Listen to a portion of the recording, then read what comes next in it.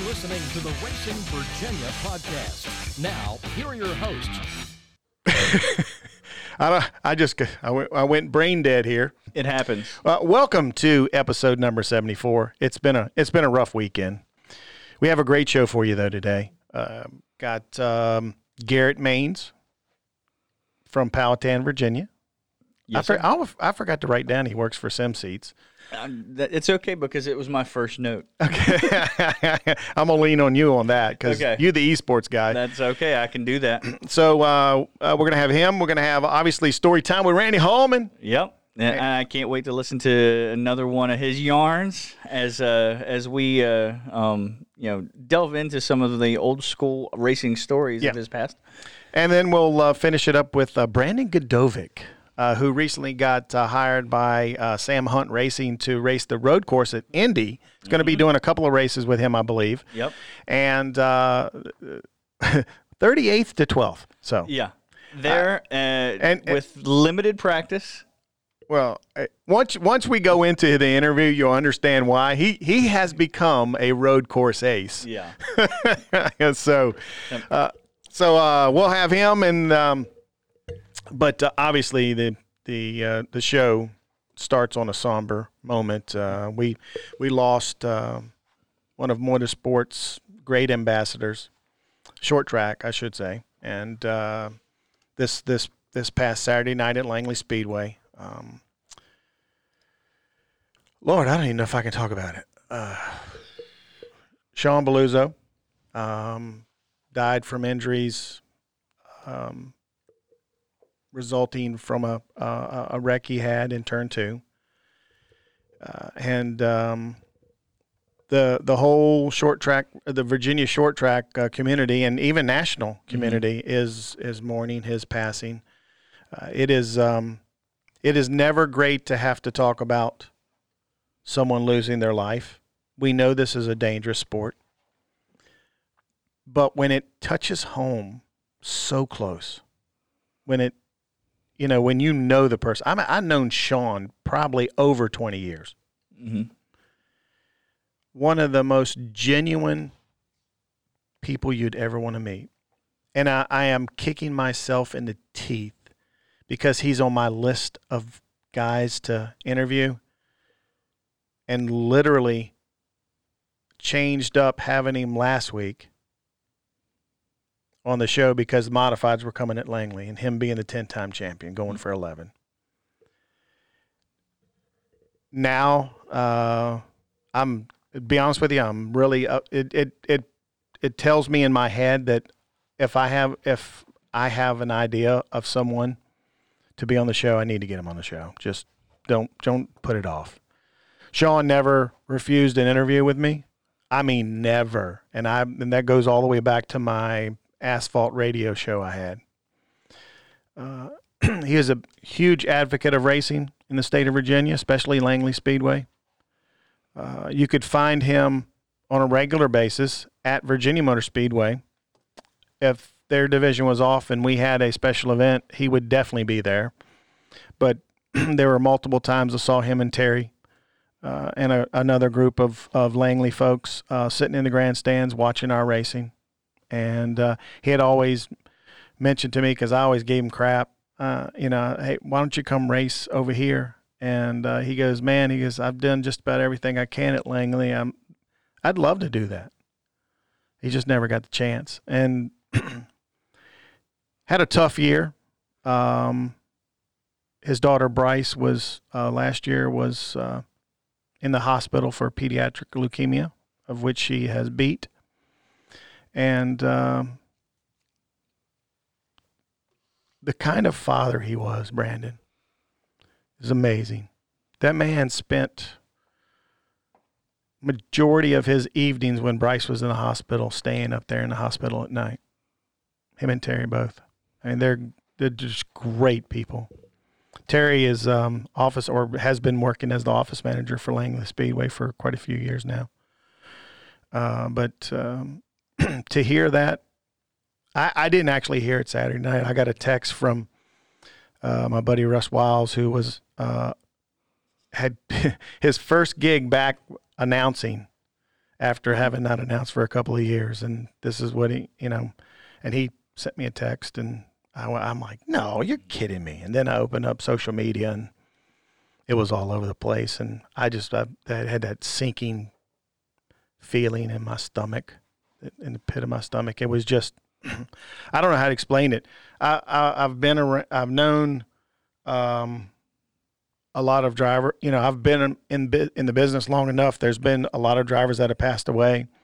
There's only a few that I really knew. Tommy Baldwin passed away up in his Wheeling Modified up north. That I remember getting that night because Virginia Motor Speedway was sponsoring him. In fact, Richmond Raceway used to sponsor him when the Sawyers owned the facility. So that was a rough night because he would. As rough and as he felt, he was everybody kind of like, he's big time, Tommy Baldwin, he's a big dude. And Bill and him had been friends for years. And so when Bill bought Virginia Motor Speedway, he just transferred the sponsorship, to our track. But it hasn't felt as personal as losing Sean. I feel so much. My heart breaks for Terry and the three kids. I literally am at a loss for words. I'm sitting here thinking, what can I say? I mean, everybody knows of his racing accomplishments. And he's one of the winningest drivers at Langley Speedway in history of Langley. He holds the record for the most championships. He has 11 total. Mm-hmm. 10 of those are modified, pretty much in a row. I mean, he was getting so dominant. Last year, he won 16 of 17 races. They put a bounty on him. That's how. I mean, he did his homework in the shop and did phenomenal work with his graphics company. At one time, he was one of the first ones to do some moving simulators before it actually got popular. Mm-hmm. But he was a great racer, but more importantly, he was a great father, a great husband, a great friend. I mean, you could literally talk to him about anything. And if he was talking about problems after it all finished, the conversation could just stop and go to other things. He was just that guy. He's just a great guy. And Mighty Mouse, we're going to definitely miss you a lot. And Terry, I don't know if you'll hear this, but from Racing Virginia family, from me and Brandon, man, I'm going to tell you what, our deepest condolences. And if we can ever do anything for you, I've already sent her a text. If we can ever do anything for you, please let us know. So I'm getting misty eyed. I think we need to probably change gears a little bit. But Mighty Mouse, Godspeed. We lost a great one. I mean, his impact, I didn't know him personally, but his impact, as you can see, was felt throughout Racing Virginia, throughout the country. And, I mean, they even talking about him on the Cup Series broadcast yesterday. Kyle Busch, Brad Kozlowski, a bunch of guys were tweeting it. And Joe Moore tweeted out something as well. I mean, there was a lot of national exposure. I mean, he's well known in the sport. Mm-hmm. He really is. And when a driver dies from an accident that happens on a racetrack, unfortunately, it gets a lot of coverage. Mm-hmm. And there's a lot of newspapers in the state of Virginia that probably don't even cover racing. That mm-hmm. They're covering it just because of this. Yeah. So it's a tough thing, to talk about. And but to see the love he's been receiving on social media has been just mind-boggling. He was, not too many people didn't like him, even when he was kicking your butt on the racetrack. And that's how you knew he was a great person. Yes, is when you couldn't find a reason to not like the guy. I mean, he's. I don't think. I mean, if someone asked him to help, setup wise, I mean, he's that kind of guy. He wants you to be the best on the track as you can be, because he doesn't just want to walk away with it. He wants to earn it. Yep. That's the way he was. But again, it is a sad day, and we're going to miss you. We're going to miss you, Mighty Mouse. But a lot of racing. Let's switch gears because I'm getting ready to tear up. I can't talk about this much longer. As much as I'd love to talk about Sean. A lot of racing went on. You went to Dominion for the first time. Yeah, it was absolutely great racing and top notch facility too. A little wrestling match. If you want to, it was backyard wrestling. Is what it was. It was not Olympic style. Tyler Hughes and Doug Barnes Jr. Got into an incident on the track. Really? It happened on the track first, and then it spewed over to. It was still on the track, but it was outside of one of their cars. I've seen a lot of things. I've seen helmets thrown. Well, you know what? I have seen someone jump through somebody's window before. Yeah. I've seen a video a few years ago, something kind of similar, but like never like that, never in person. But this dude jumped up on the wall and it got a little trot and a run, and like, it wasn't like it was off the top turnbuckle. Yeah. Oh my gosh. And like the thing was like they wrecked Tyler. From what I understand, he blew a tire going into the corner, and he had no control over the car. But Doug didn't know that at the time. Right. He just thought he overdrove it, and they both plowed into the wall. But yeah, he if you've seen the video, I was about 2 seconds away from having a better video on my phone, and my thumb was too slow. By the way, Fredericksburg newspaper used your stuff. Yeah, well, thank you, Fredericksburg newspaper. I have to look at that because I have to pull it up. Yet. I have to pull it up for you. It was on Facebook. But yeah, like that was. I feel like there's going to be a suspension in order, perhaps. But Vaughn did say that he wanted them to come. Both of them to the Hampton Heat this weekend. Yeah, so to see that. But and speaking of the Hampton Heat, I saw Bill Mullis on a TV commercial for Wavy TV, and he did said there'll be some kind of tribute for Sean. Mm-hmm. Oh, absolutely. During the festivities for the Hampton Heat this coming weekend. That's going to be a hell of a race. Oh, yeah. Oh, absolutely. Like with the late model action that we've seen so far this year here, there's no way that it can't be. I mean, Mike Looney and Peyton Sellers were both really strong at Dominion last weekend, and they had some there was a lot of carnage at Dominion, and not just the wrestling match, but a lot of teams are going to have long weeks at the shop based on what happened at Dominion this week. When the weather gets hot, so do the tempers, baby. Yeah. Man, we've got a great show, and I guess I should turn this up.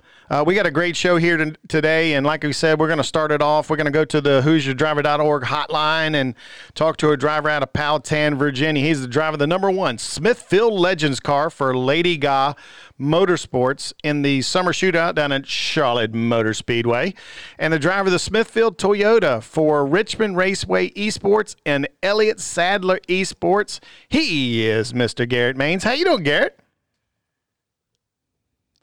Oh, but all right, let's do this one again. Welcome, Garrett Maines. Thank you. I'm glad to be here.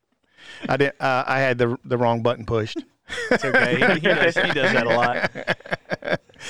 lot. First of all, let's talk about let's get to know you a little bit. First of all, I guess Brandon is eating at the bit right now because this is his wheelhouse, esports. But I want to talk a little about your start in racing. I mean, you are a 3-time Arena Racing USA champion and did extremely well in that division. Well, yeah, I started go-karting when I was 5 years old. My dad did it for, I think, 23 years before I really got started. And that was, kind of the thing just got me into it.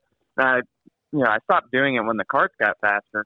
And for probably 5 years, I was like, hey, when are we going back to the go-kart track? And there was just kind of that thing, I wanted to get back in the kart.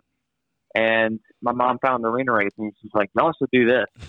And he thought, it was going to be this great opportunity. Both of us are going to get to race, or he's going to get to go race, Arena Racing on the weekend and then go go-karting all week too. But No, it didn't work out that way. But I ended up getting to do arena racing for like 3 years, and it was a lot of fun. We got to, he got to work on my car, and then I got to watch him race. It was pretty cool. Normally, Mom is the going the opposite direction with the racing deal. She was very supportive of you get back into it. I think it was a kind of somewhere in the middle of nervous and excited. It's definitely cool to have her going to the track and getting to watch me and being supportive. Over the last few years, she's been taking me to Charlotte, and now she rides with me down for the Legends racing. I actually announced arena racing for a couple of years, so I got to see you race. And I know why Mom, I'm going to tell Brandon right now why Mom said yes, because unlike a go-kart, the arena cars were mini Winston Cup cars or mini Cup cars, and they have a full cage around you. They have something above your head. So I'm sure that was one of the reasons Mom said okay. Yeah, for sure. I mean, if you come flying out of a go-kart, it hurts a lot more. But definitely the mini cups, they gave you a respect for hitting the wall. Those things, when you hit something, it goes to you. Yeah, they're a lot of fun, though. Now, you're racing the summer shootout down at Charlotte Motor Speedway. Talk a little about your Legend racing, and because those cars are a handful, brother. Yeah, for sure. I'm blessed to have the opportunity to drive for Latiga this year. It's been an interesting year. We started off the season. I started the winter heat this year, and we won the first race down there. And then we had an issue with the engine. It was an existing issue, before they got the car. And apparently, when it was at 600, this one didn't get resolved. Started, blowing oil out the side, so that kind of cost us. We come back for summer shootout. They changed a tire. That was like, a complete switch for me. It was totally different from the old one. And all the other people I'm racing against, for the most part, had some kind of experience on it. So, I'm just in for the learning curve. And after the rain race, I'm assuming that after the rain race, you kind of abused the engine during the rain races. And apparently I was losing compression in one of the cylinders. Didn't know this for like weeks and weeks and weeks. And we're wondering why I'm getting slower and slower and slower. And come to find out, I'm just perfecting my line because I'm like, there's no way that I'm not hitting the chip at the end of the straightaway running fast time.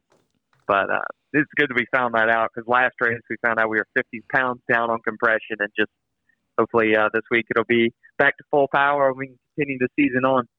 Now with that revelation, I knew he wanted to change gears. I was. That's okay. Go ahead. That was normally how I change gears, but I was saying with that revelation of the car. Now, what can you expect? How can you expect your performance on the track to improve, and what are your goals for the rest of this season? Well, definitely, the goal is to just round out the season really, really strong. I'm kind of starting back with the fresh slate again because, I haven't been on the same, playing field the last few weeks. But the Hoosier tire is, totally different. I'm used to being able to just send it into the corner and, park it on the brakes and just, stop right away. This tire, if you, punch the brakes too hard, you break any traction, it just goes into a four-wheel, unforgiving slide. And that's just a totally different animal than I'm used to. But definitely expecting to pick up a couple tenths now that the engine's going to be fixed, because I've been sitting there just perfecting my line at this point. I thought the speed was, I thought I was on a full power engine, so I'm just looking for the speed in the line, and I was keeping up pretty good on the long run with, down on power. So hopefully in the next couple of weeks we'll really get to show what we got. Not the gear I thought you were going to hit. No, man. We're hitting actual real life gears in real life cars right now. See, I'll be good. I know. All right, well, let's switch because he is just bubbling over here, Garrett. I mean, he has a page full of notes about this because he knows I know nothing about esports other than that I watch it on every once in a while. I have never competed in it, so. You are currently on the esports teams for Richmond Raceway and Elliott Sadler Esports. So I'm going to give it to by the way, Brandon says you're really good at this. Okay, so he's on your development team, right? Yeah. Okay. Yeah, he is. I know the guy. I text him every single day. We're buddies. Like we if it wasn't for social distancing, we'd be going out to lunch. It'd be great. But no, I've got your page up right here.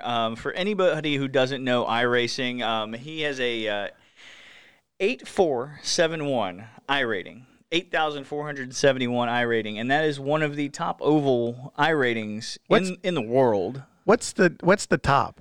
What is the range of numbers? You can go as high as you want. Oh, really? Okay. Yeah, but say just for example, I'm a 3,900. Oh, okay. And he's an 8471, and he's way better than you. Yeah. So Garrett, I wanted to know first, how did you get into iRacing, and just to start off with? Well, once again, my dad was doing sim racing back from, I think it was NASCAR 3, really, really early games, like playing on dial-up kind of thing. And I remember this from my childhood. The room across the hall was, he was always in there sim racing, and I always got to watch. But it never really, sparked my interest until probably, I think I was 13. He got a G27. He was sitting upstairs, playing on iRacing. And, I was playing Heat with it wasn't NASCAR. He was NASCAR Inside Line. I was playing with the controller. So he got me a wheel, started doing that. And it really got me into, wanting to sim race. And I got a very rude awakening when I got on an actual sim. But we got the learning experience, and, we've come a long way since then, and got a lot of good people to, help me out on the sim. And, over the last couple of years, we've really, broadened our scope of racing and gotten into some other stuff, not just oval, but, rallycross and some dirt stuff. Just been a lot of fun. Hey, he said dirt. He said dirt.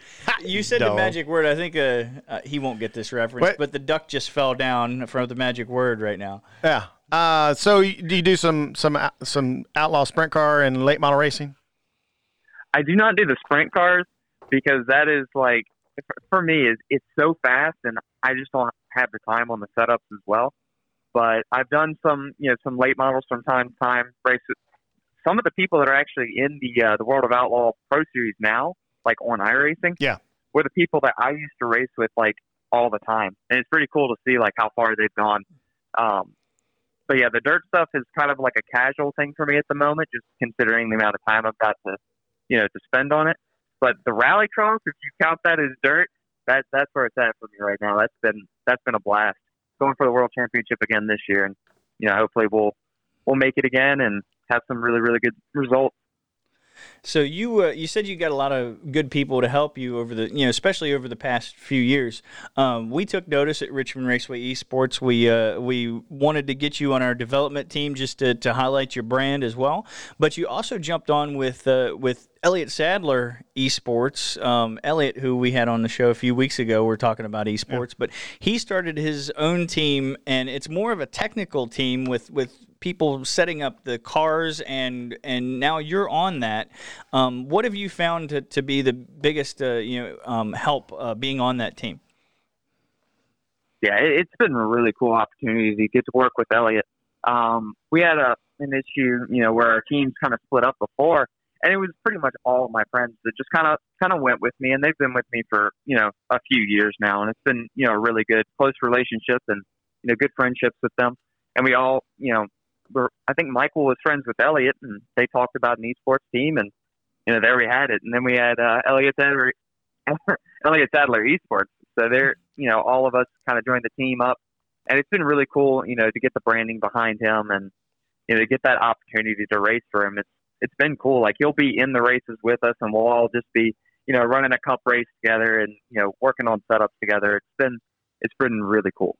That's you don't get that every day. A NASCAR Cup Series winner, an Xfinity Series winner, one of Racing Virginia's greatest, to say, "Hey, come be on my team."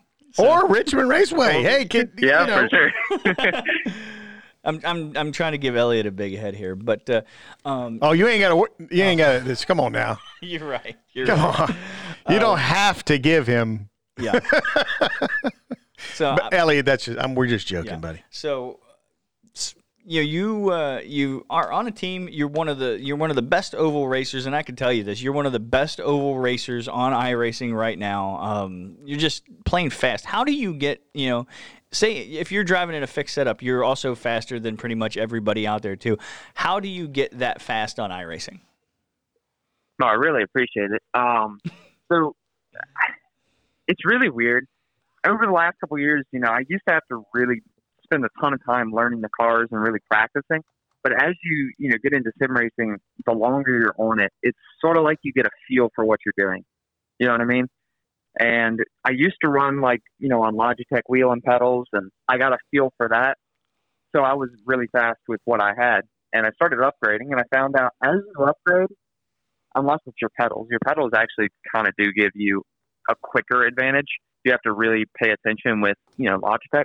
But as I've, learned to upgrade, you start looking for different feels, and really you're not trying, as long as you know the track, you're looking for a specific feel in the wheel. And once you get that like muscle memory of what you're looking for and what you're feeling for, it's sort of like in real life, when you hit your line right, when you hit the right roll speed, you just kind of get that sensation as well on iRacing, and just learning what to look for and what it feels like definitely makes it a lot easier to be fast.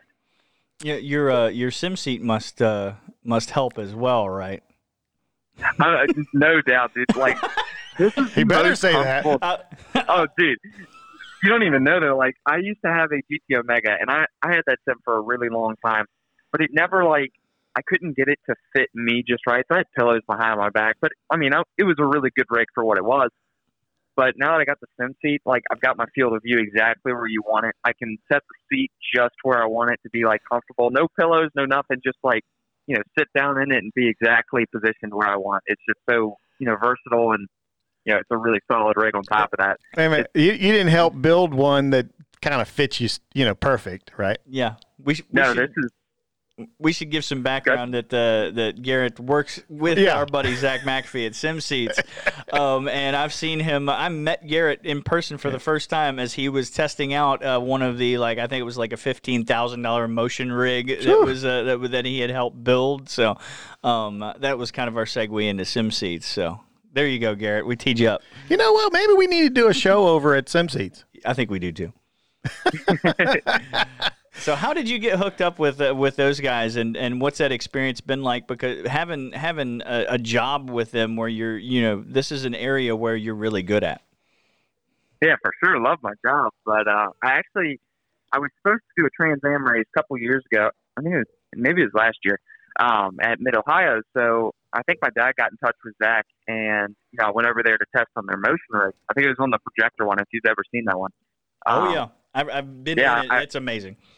Oh, it is. Can't afford it. So I was testing – me neither. But I was testing the K&N car at Mid-Ohio just to kind of get a feel for it. I was doing some laps there just to get some, muscle memory of the track. And that's kind of how I got hooked up with Zach. So when I went to Richmond Raceway, they were doing the event, and they had, I think, the 3 sims there. And I asked him, I was like, hey, do you have an opening? And that was the right answer that I got there. So I ended up, getting the job there. And 2 weeks later, I was working there, and I've been working there ever since. And I love every second of it. It's a lot of fun. I mean, when you find a job that you're already interested in, you know what I mean? Because you're doing it at home. It's great when you get to do it at work too. You ain't kidding, brother. So one of the things that you've been open with is that you were on the spectrum of autism. You let people know that, but we want to know what you would like people to know about that. Yeah, I was diagnosed on the spectrum when I was either 2 or 3 years old, and coming through grade school, it was kind of a thing of, it was kind of difficult to make friends, and I've been really blessed to have some really good friends in my life. Getting on the sim racing. Honestly, when I got into racing in general, it used to be a thing, where I was terrified to get on the mic or whatever, which it's sort of a normal thing for kids to be, not want to be, talking on the mic in front of a ton of people. But that was actually the thing that opened me up to being able to talk to people in general. Because I got interested in racing. It was just, something I was comfortable talking with. And instead of it being something I was terrified with, later in the season, it was something I was waiting to get out of the car for. It's been really cool. It just opened me up to be able to talk to people in general. And over the years, it's just I've gotten more and more comfortable. Very cool. I know. Oh, go ahead. Sorry. Yeah, it's just made a huge difference in my life. If I wasn't racing, I'm not really sure, how it would have gone down. Like, it's just really changed the way, I look at things, and it's given me a great opportunity, for other people that are on the spectrum. Like, if you find something you love to do, like that's your thing, Oh, for sure. And I mean, like that community, like the iRacing community is just so good overall and just very welcoming for, everybody. So that had to be something that when you jumped into was a huge positive just and now it's something that you're talking about, it's getting you recognized and you're moving on and up from there.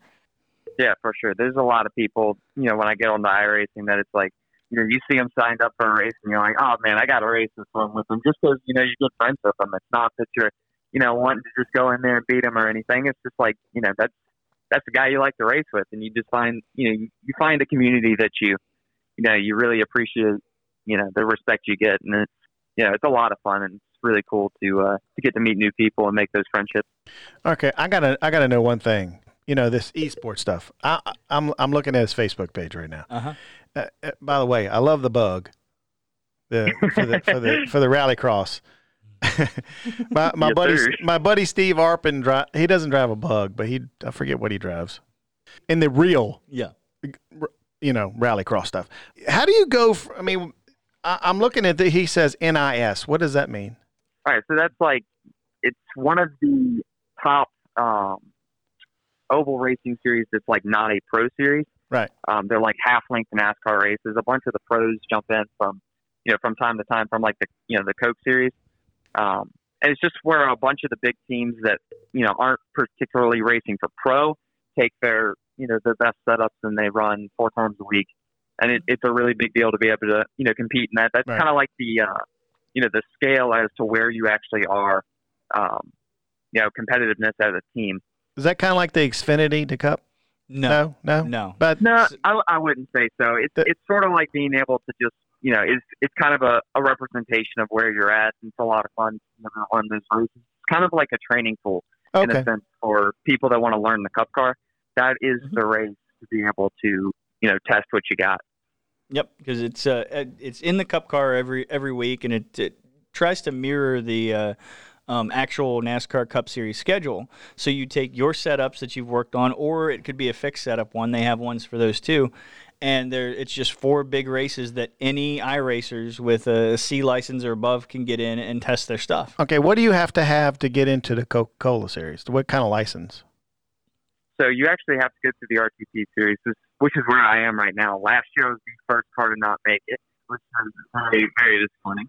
But this year we're going for it again, and hopefully our luck will turn around because I feel like we've had the car to do the last 3 weeks, and we have had every single thing possibly go wrong, like cautions at the wrong time, slapping us a lap down, stuff like that. You know what I mean? Running top 5 where you want to be, and then you pit and the caution comes out and you get trapped.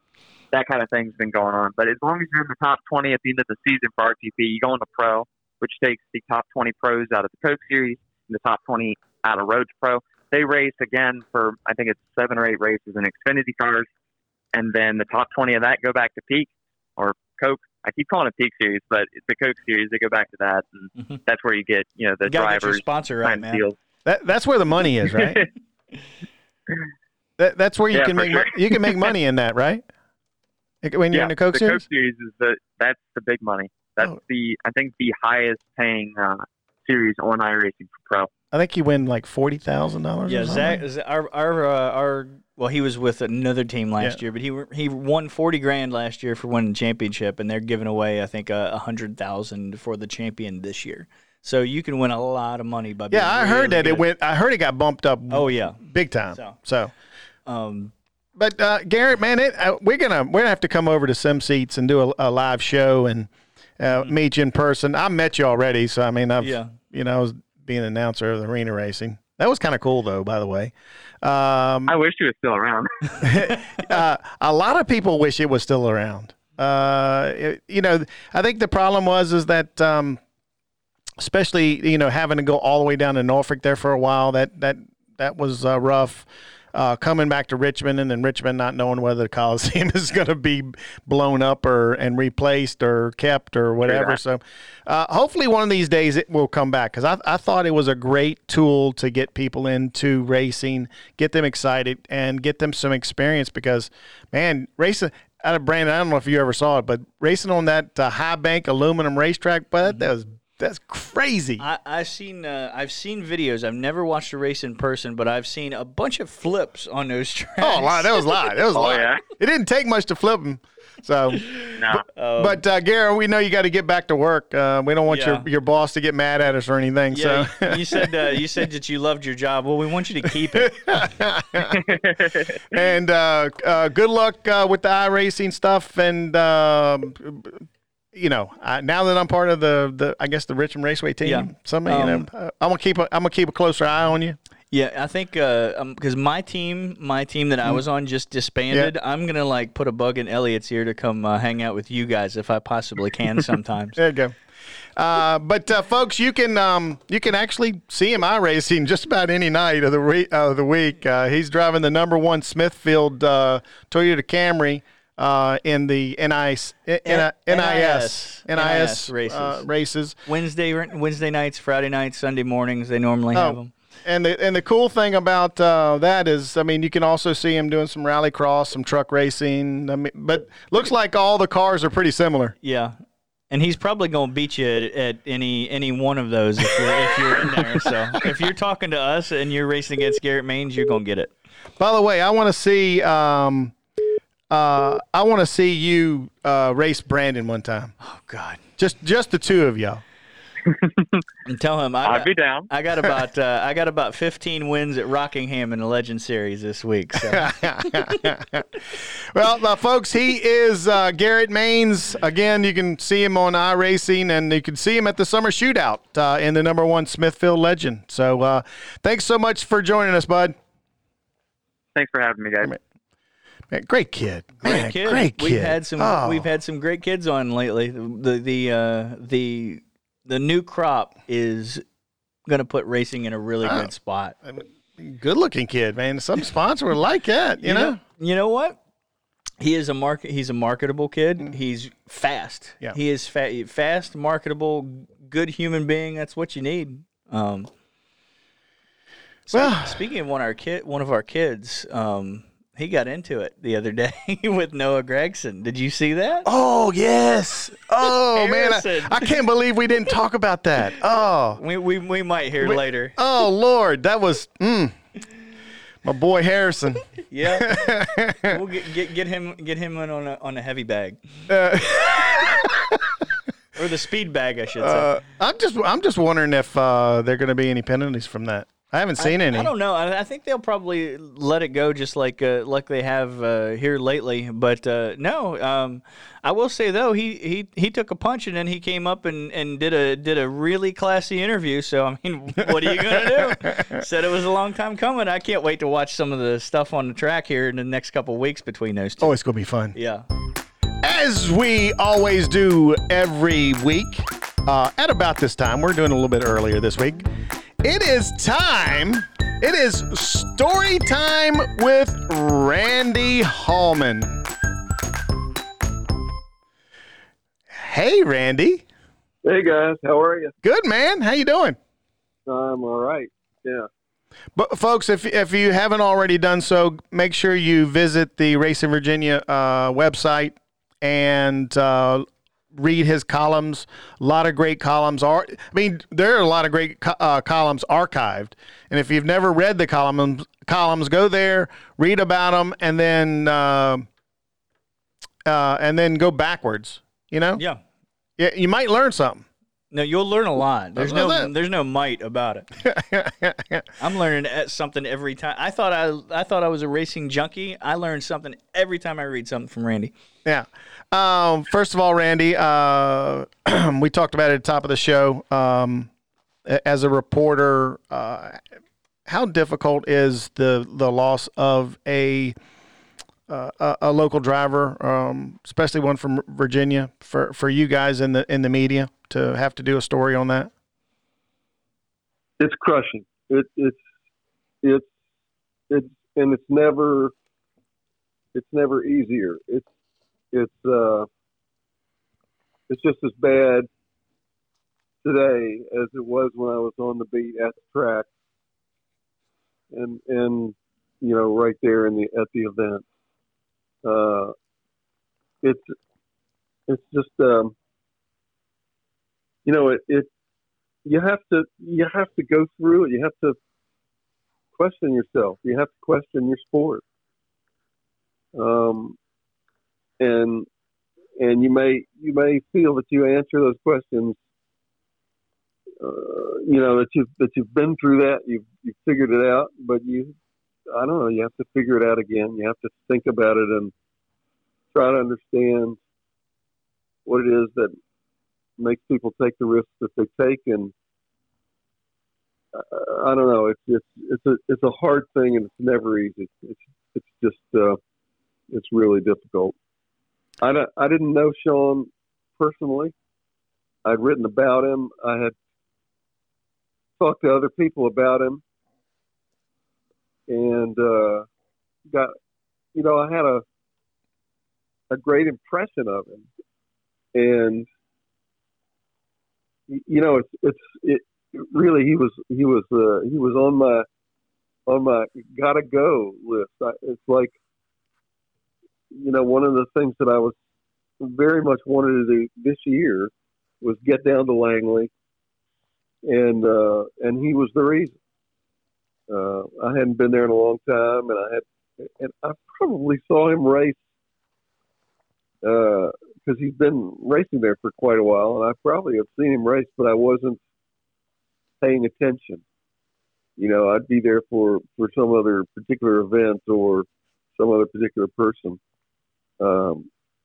And so I wanted to go back. I wanted to this guy's just, he can win race after race after race. I need to go watch him. I need to, watch him fly his craft. And now I can't. So yeah, it really slammed me to get the news the other night. I was really hit hard by it, as were all of us in the sport and beyond the sport. It's just what happens. Well, we've been anxiously awaiting. We'll shift gears, by the way. It's just, I get a little too teared up when I talk about Sean. What is the story this week? We've been waiting, pins and needles. What is the story? Well, I don't know. I thought about Watkins Glen when the news came that we wouldn't be going to the Glen this year in the Cup Series. And my advice to everybody is, if you get a chance, go when it's back on the schedule. And really, even if it's not on the schedule, just go. Go to Watkins Glen. Go to Watkins Glen and see a sports car race. Go to Watkins Glen. If there's no race, it's a beautiful part of the country. Great place to be.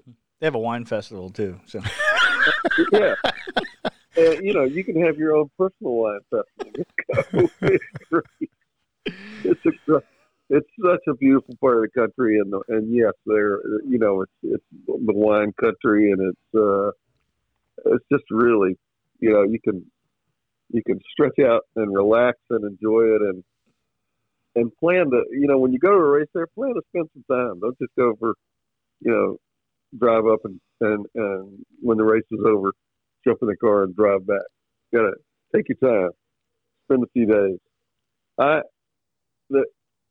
The story, the memory I have,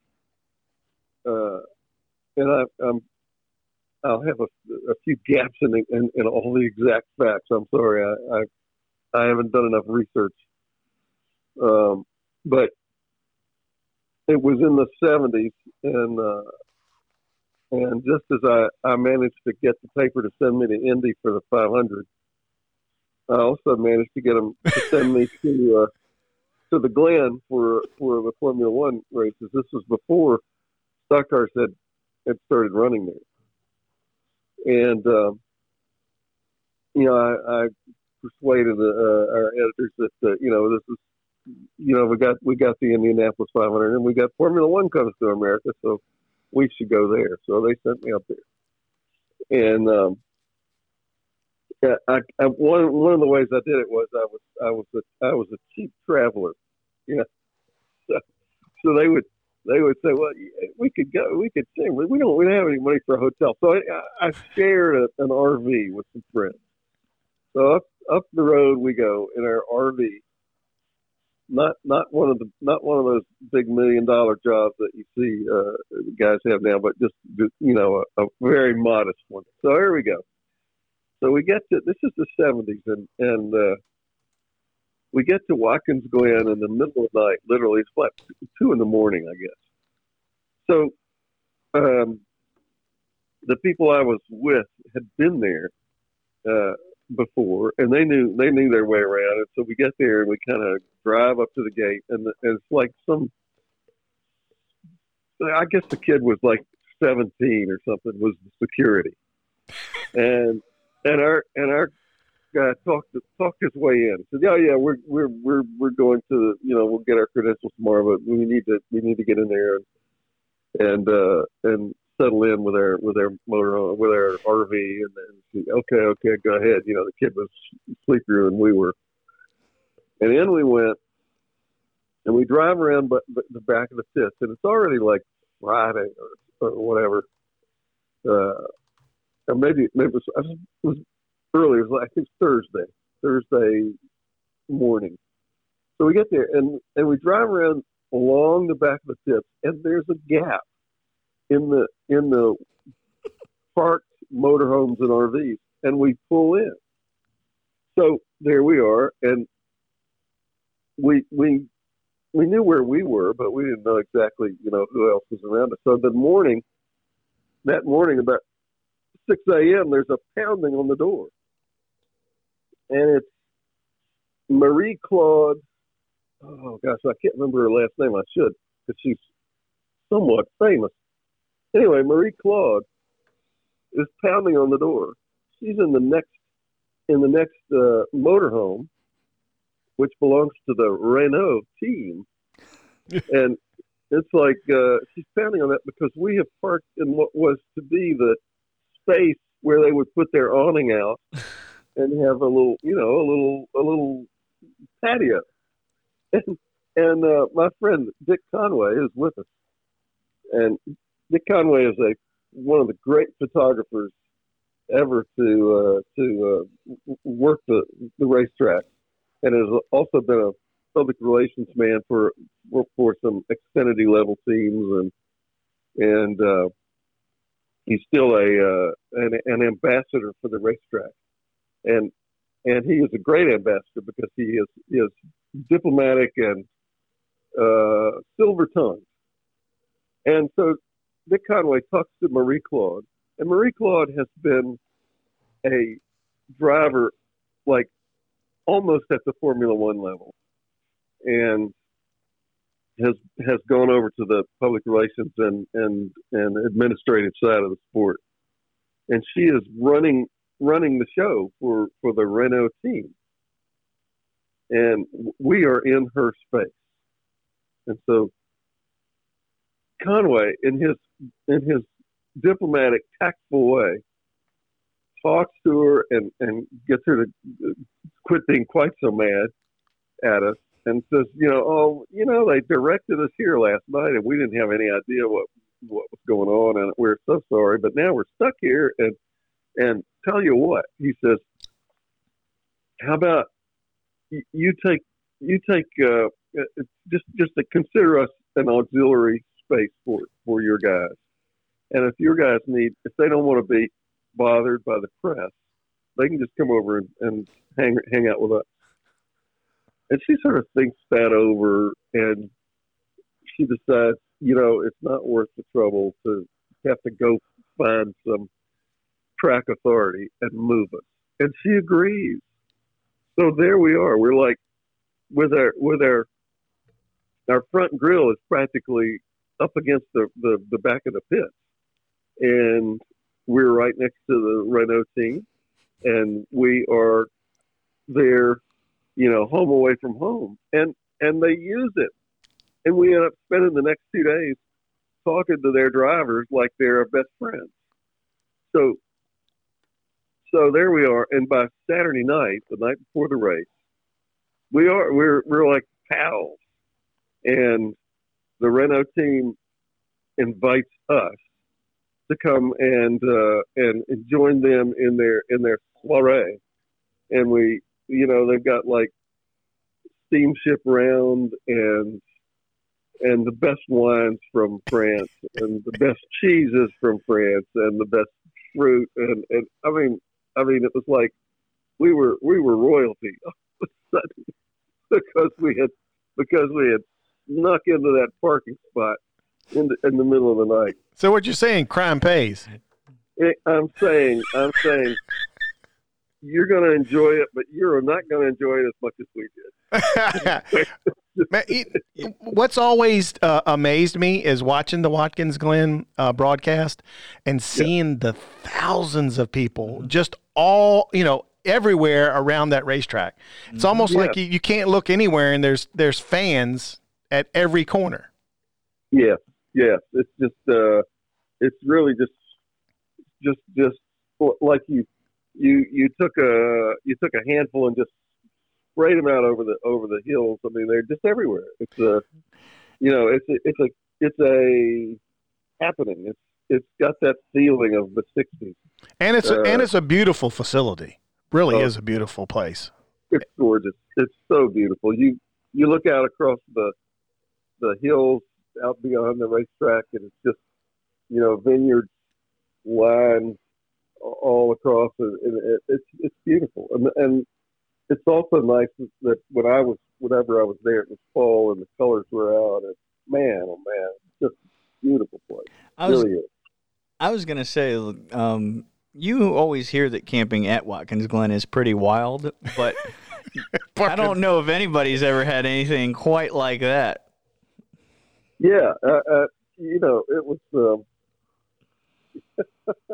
I don't know what the luck was beyond the description. I mean, it was just like, wow. Years later, I went to a restaurant in New York that was run by the late great Rene Dreyfuss. He had a book written about him winning a Grand Prix back in the 30s, and he seated us, and he had like a million photos on the wall, and I started just looking at them, and they were all these historic photos, and there was Marie Claude with her car, and it's, when I said to her, I said, "Mr. Dreyfuss, is that Marie Claude?" And he said, Marie Claude, and it was like we were best friends. Well, so, yeah. Well, go ahead. The Glen is, it's been there. It's funny. I looked it up. It's been there.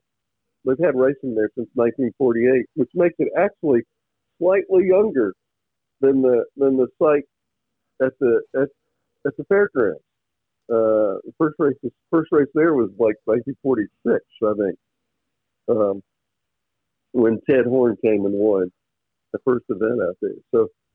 So Richmond and Watkins Glen are both steeped in the history of the sport for the country. In fact, folks, if you want to hear more about all this, you can also read about it, other than listening to this. His column this week is Fondest Memories from Richmond and Watkins Glen. So you get some inside information here, though. Yeah. So that that didn't exactly that part of the story didn't make the cut in the column. No, I just I saved that for you guys. I need to get on Randy's level with the racetrack. Apparently I just need to go as a fan more often instead of not working the races. But one of the great things about the Glen was something that Richmond has done, and that in its own way, and it's sort of a more formal way. But when you were at the Glen back then, and I'm not sure how it runs now, what the building's like. I haven't been there in a long time. But back then, there was the garage, and it had a walkway down the middle, and teams on either side of this walkway. And everybody once you were in the gate for, I forget what it was, a couple of bucks, you could walk down. There was just a table at the end, at the doorway of the garage, and you paid somebody who was sitting there, some kid who was sitting there taking the money, and you could walk down that walkway and watch, the Ferrari team and the McLaren team and so on and so forth, the Renault team, and look at those incredible cars and watch those mechanics do their work and see the drivers coming in and out, all that sort of thing. Just as Richmond now has its garage walk, which is, it's one of the great things about Richmond to me. The remake of the infield is the way they geared it up. So if you buy the ticket, you can walk down there and watch them do their stuff. And it was I just thought that was one of the great parts of the experience of going to the Glen. You didn't have to have credentials. You just paid your couple of dollars and made that walk. It's great. And it's great at Richmond Raceway too. It's really terrific. Well, again, another great story. And we look forward to next week, my friend. Yeah, I'll see you guys. Man, another great story. It really is. Yeah. It's so much fun to listen to history from somebody else's standpoint. And I've never been to the Glen, but I hear. I mean, especially I forget when the Glen was. But it used to be in like a time of the season where it was nice and crisp and cool, and it wasn't hot and sweaty. And of course, the farther north you go, the cooler it gets. Oh yeah, especially as the sun starts going down, and it's sweater weather up there. So, boy, I mean, man, this show is really coming together. Let's end it on a good note then. How about that? We are going to end it on a fantastic note because we are going to talk to he hails from Yorktown, Virginia, but he lives in Boca Raton, Florida now. He just got hired by Sam Hunt Racing to drive the number 26 Toyota Supra. He also does some Lamborghini Super Trofeo racing, and the Precision Performance Motorsports team, which his dad owns, was going to do a whole season of IMSA WeatherTech Sports Car Championship racing. We're going to talk to him about that because he's a Langley driver turned road course ace. He is Brandon Godovic. How you doing, Brandon? Good. How's it going? Good, man. Been a long time since I talked to you. Yeah, it's been a while.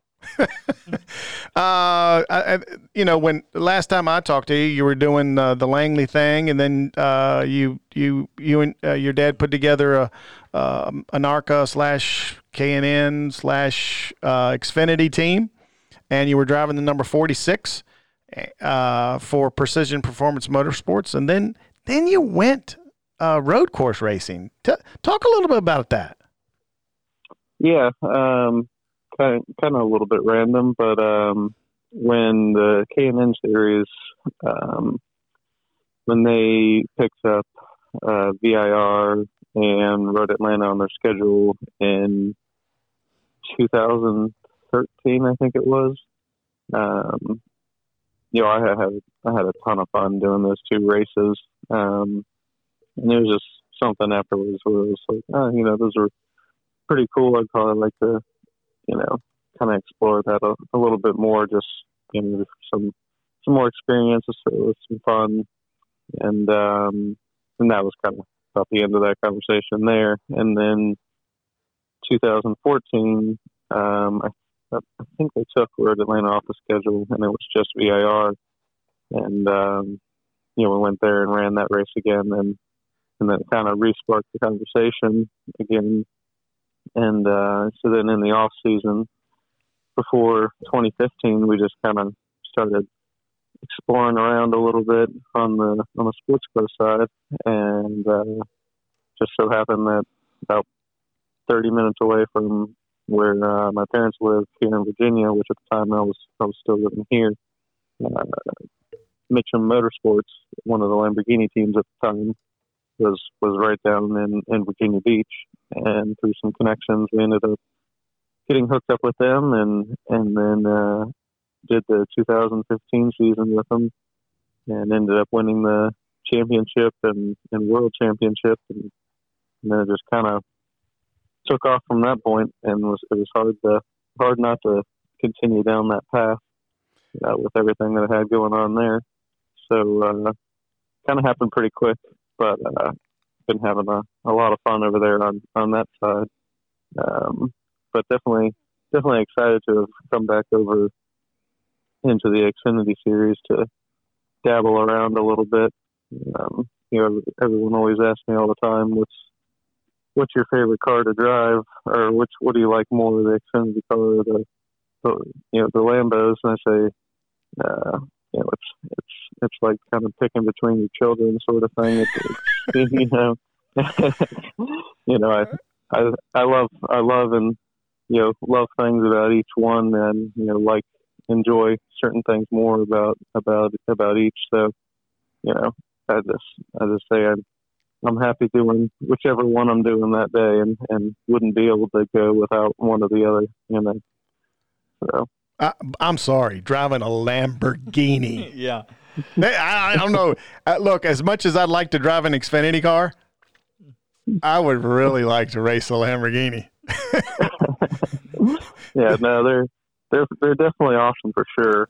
But just I don't know. I mean, I grew up through the NASCAR ranks and on the stock car side of things, so it's kind of been my bread and butter to begin with, and when I left it in I believe 2016, I think I did maybe one race in 2017, so I kind of went cold turkey on jumping out of it, and I haven't driven stock cars since then, so it's definitely missed it, but the Lambos for sure are a ton of fun to drive.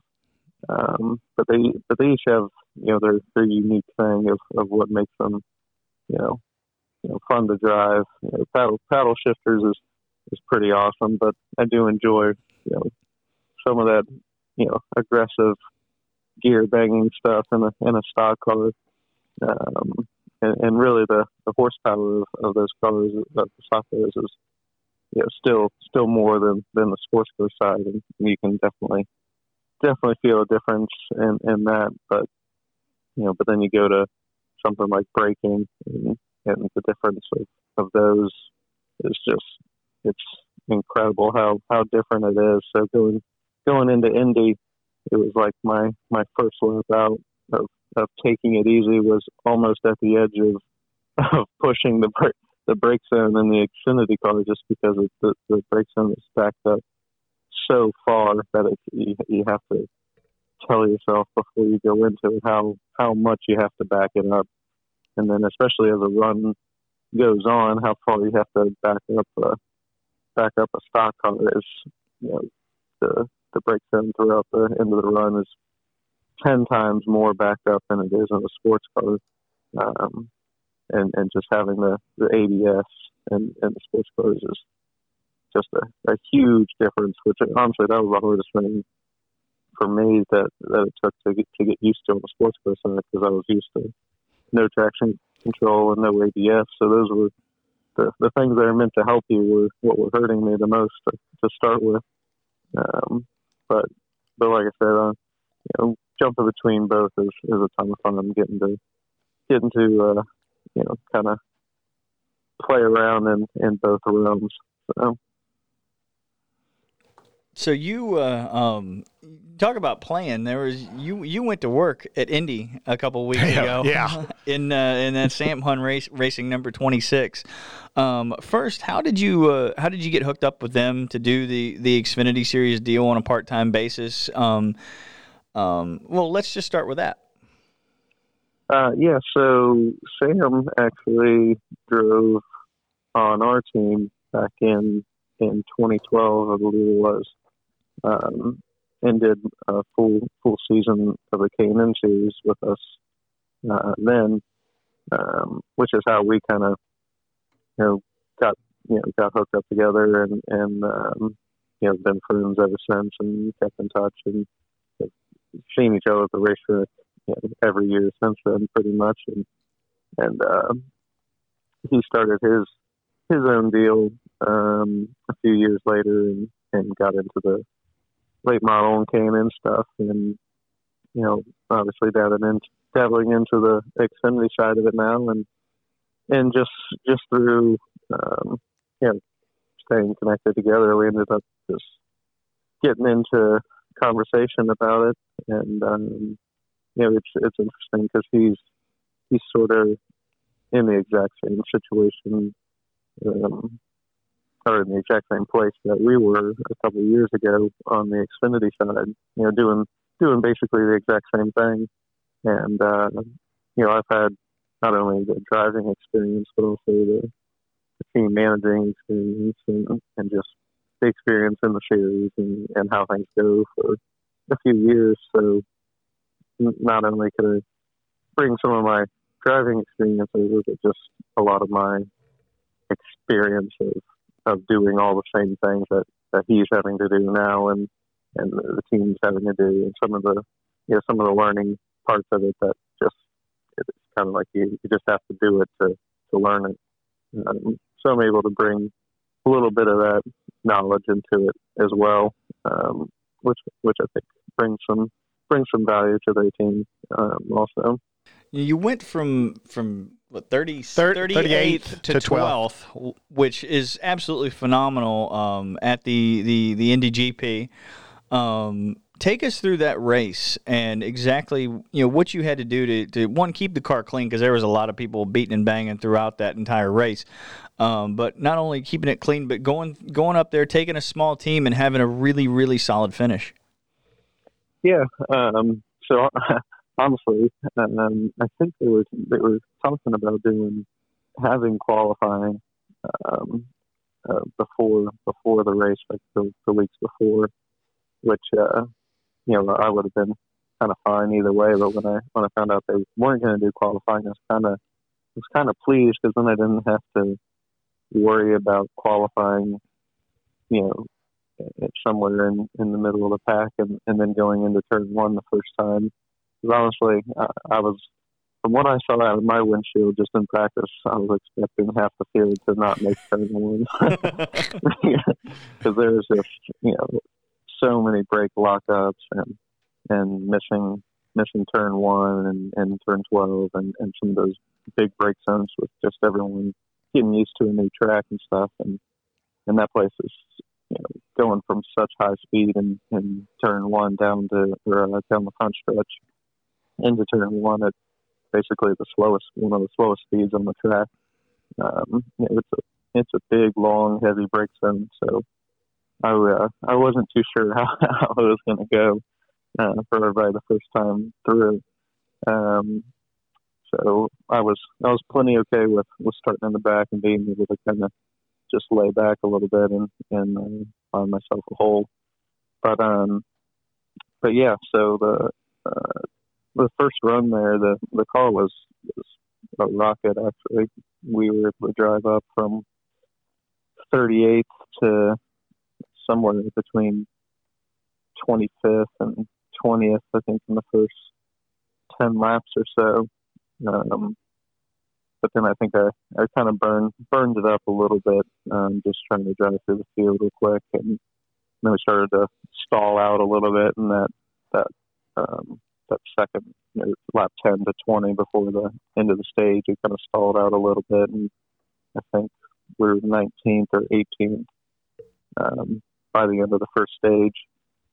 And then from there was actually after the first pit stop, we I think part of it was the track was changing really quick, and we didn't adjust as much as I didn't let the guys know as much of an adjustment as I needed to keep up with the track changes. So we ended up getting really tight for the second run, and by the end of the race, I'd only gotten a little bit out of it. So kind of was losing a bit there with the snugness, and then a little bit in. We had struggled with some brake issues in practice, and I think some of those carried over into the race. So about kind of 20 laps into the race, I was having to back the brake zones up a bit more than we should have, and had to maintain that the whole race. So even though we finished 12th, it was, I was actually a little bit disappointed because, speed-wise in the first 10, 15 laps or so, we were running fifth to seventh place times consistently the whole time, and some of the people that we were passing and battling in the middle of the race, even when we were snug, some of the people that finished in the top 10, we had driven by and pulled away from. So I feel like we were a sixth to ninth place car realistically if it hadn't have just been for one of the restarts where we ended up losing like 5 or 7 spots. So we got really shuffled around on one of those 3-lap runs to the end of the stage. I think we would have, just without that, we would have finished top 10. But still 12th place was a great run. Definitely can't complain about it. But the car was fantastic. Handling wise, other than that little bit of tightness and some of the small brake issues, but the guys did a great job, and Sam's put together an awesome team, and I'm hoping to do some more with them for sure. Have you guys settled in on what events that you will be driving the car? There is one coming up that is looking like it'd be a good pick, something similar to how Indy was, and if that's given away any kind of hints a little bit. But, wonder what that could be. Yeah, so I think my face might show it there potentially. You wouldn't want to drive the Daytona road course, would you? What's that? No. Well, he did the Rolex 24 at the beginning of the season at Daytona, so he does have a little bit of experience on that road course. Yeah. Which our 24 experience this year wasn't. Well, it was good up until about hour 8 or 9, and when we went spinning through the grass wildly when we got plowed into from behind from somebody that didn't realize we were going down pit road. So that was an unfortunate 24 hours for us. But, now, Brandon doesn't know this, but at your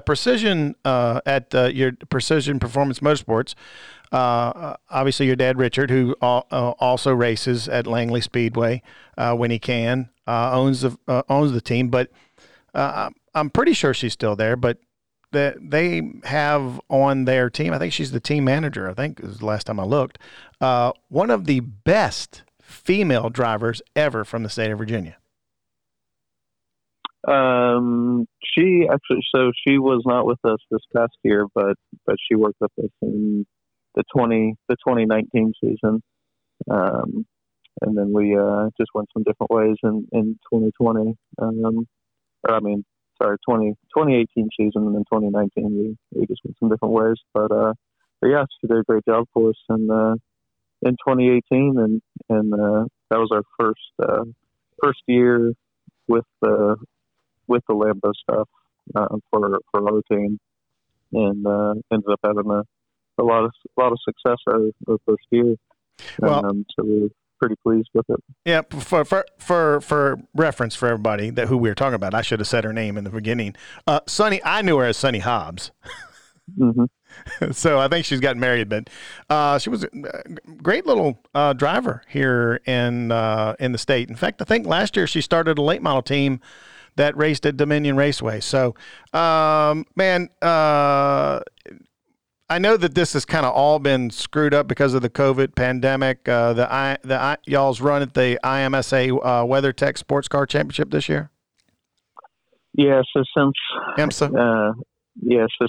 Since all the COVID stuff's been going on, and there was so much uncertainty with whether the season was even going to get going again. It was hard we weren't able to kind of in the same place as all these other teams where, we just weren't sure if we were even going to be able to get going. And we've had to really, our team has sat around since Daytona, and the first race, if we were doing the WeatherTech season, would have been that July 4th weekend. And so that was about 6 months of sitting around, really, that we just couldn't afford to just kind of have all the overhead of sitting around, and some of the deals we had set up with drivers. Everybody's been affected in one way or another, so some drivers have had to pull out of deals and change plans, and a lot of teams have been enduring the kind of same thing. So we just had to bail out on that season for this year, but we'll still be involved in the Super Trofeo season, which starts up next month at Road America. But a little bit unfortunate that we were only able to do Daytona this year, and then I think it was actually the week of, or the week before, we were headed to Sebring for the 12 hours was when all this happened quickly, happened, and ended up getting shut down. I think at that point everybody was thinking it was going to be a month or two shutdown kind of thing, and now it's turned into sort of the normal way of life now with the way some of these things are, and not really any idea when things will truly go back to normal. But yeah, unfortunate there, but it just kind of is what it is, and everyone kind of having to deal with the same thing and having to make changes. I want to have you back on at some point to talk about the drivers that you've been able to team with and traveling all over the world, and how that's affected you and how it's helped your racing. But I want to shift gears a little bit because we're running a little bit short on time. Obviously the news this weekend of Sean Belluzzo's passing. You were able to race with him at Langley Speedway, and in fact last year you came back to try to go after the bounty that was placed on his head because he was winning every weekend. Kind of give your thoughts on Sean Belluzzo and how you felt when you heard the news. Yeah, I mean, he's such it's the worst thing that anybody, any of the whole racing family, and by racing family I mean everybody in racing, can the worst news anybody can get, especially one that's technically 5 minutes from home from where I grew up, kind of thing, and somebody that I've known so personally, pretty much I think actually my first race at Langley, he was in the race with me in late models at the time.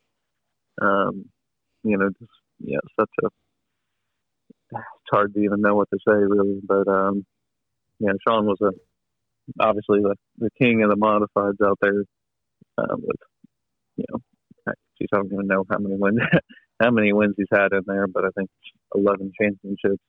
And, obviously that's been his dojo, and everybody that comes to Langley is up against the master. So getting to go out there and race with him, was always an awesome time, because it was, showing up, he was the one to beat, and to beat him isn't an easy task out there with the amount of experience he's had and time that he's had to work and develop on his car.